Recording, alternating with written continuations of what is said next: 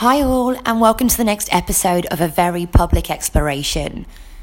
For this episode, I wanted to build a little bit on the uncomfortableness that I described in the last episode. I wanted to explain how I'm personally overcoming the uncomfortableness and the things that I need to do to make sure that I still press that publish button and post button and go through with what I want to go through with. So for me, it comes down to not losing sight of why I'm doing it.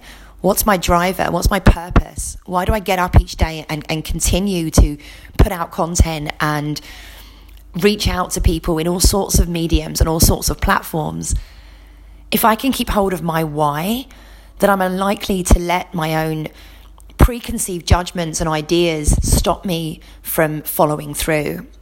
Now, I'm sure we all have different whys and different drivers, but for me, it comes down to three core things. The first one is that I'm incredibly passionate about building human-centric businesses.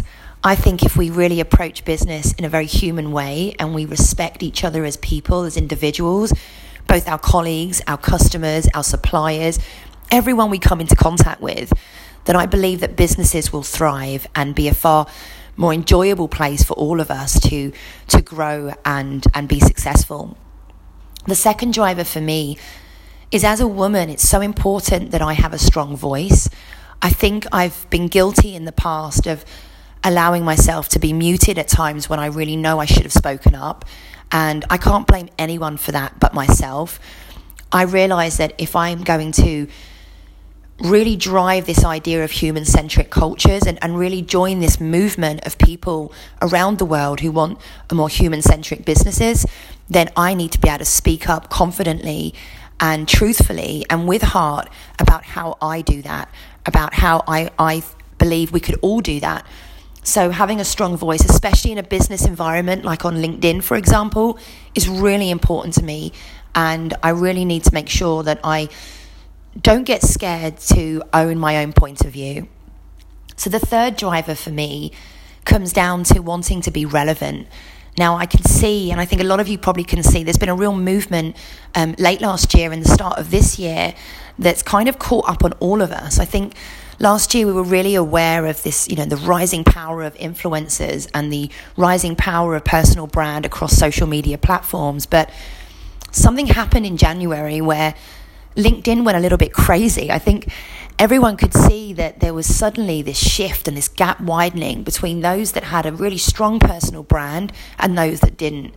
And I don't want to be one of those people in 10 years' time that looks back and says, why didn't my career go the way it should have gone, go the way I thought it would go?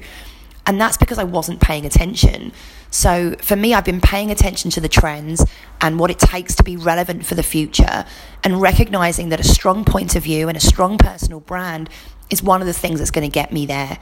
So it's all about driving accountability in creating the career for myself that I want, creating the life for myself that I want. And they're my three core drivers. So every time I get that uncomfortableness, that sickly feeling in my belly, if I take it back to wanting businesses to be more human, for wanting myself to have the power of a voice that's heard, and for wanting to drive my own career in the way that suits me, then I've got to press publish. I have to press post. I cannot hold myself back from those three things, because I truly believe if I stick to those three core drivers, that I have the power to make a difference in this world. And I might be wrong. I might make no difference at all. But to me, I truly believe in my heart that I can create power from focusing on those three things. And that is what stops me from believing my fears. It's what stops me from allowing myself to put myself down to the point where I can't press publish. So I hope for you all, if you can really drill down to what drives you, what really is going to get you out of bed in the morning, what's going to make you overcome that fear inside your own mind that you're not good enough. If you can bring it back to your values, if you can bring it back to your drivers and your purpose, then I don't think anything will stop you. And I really want us all to be unstoppable. So let me know if you found things that really drive you, and let me know how they help you show up each day. Thank you.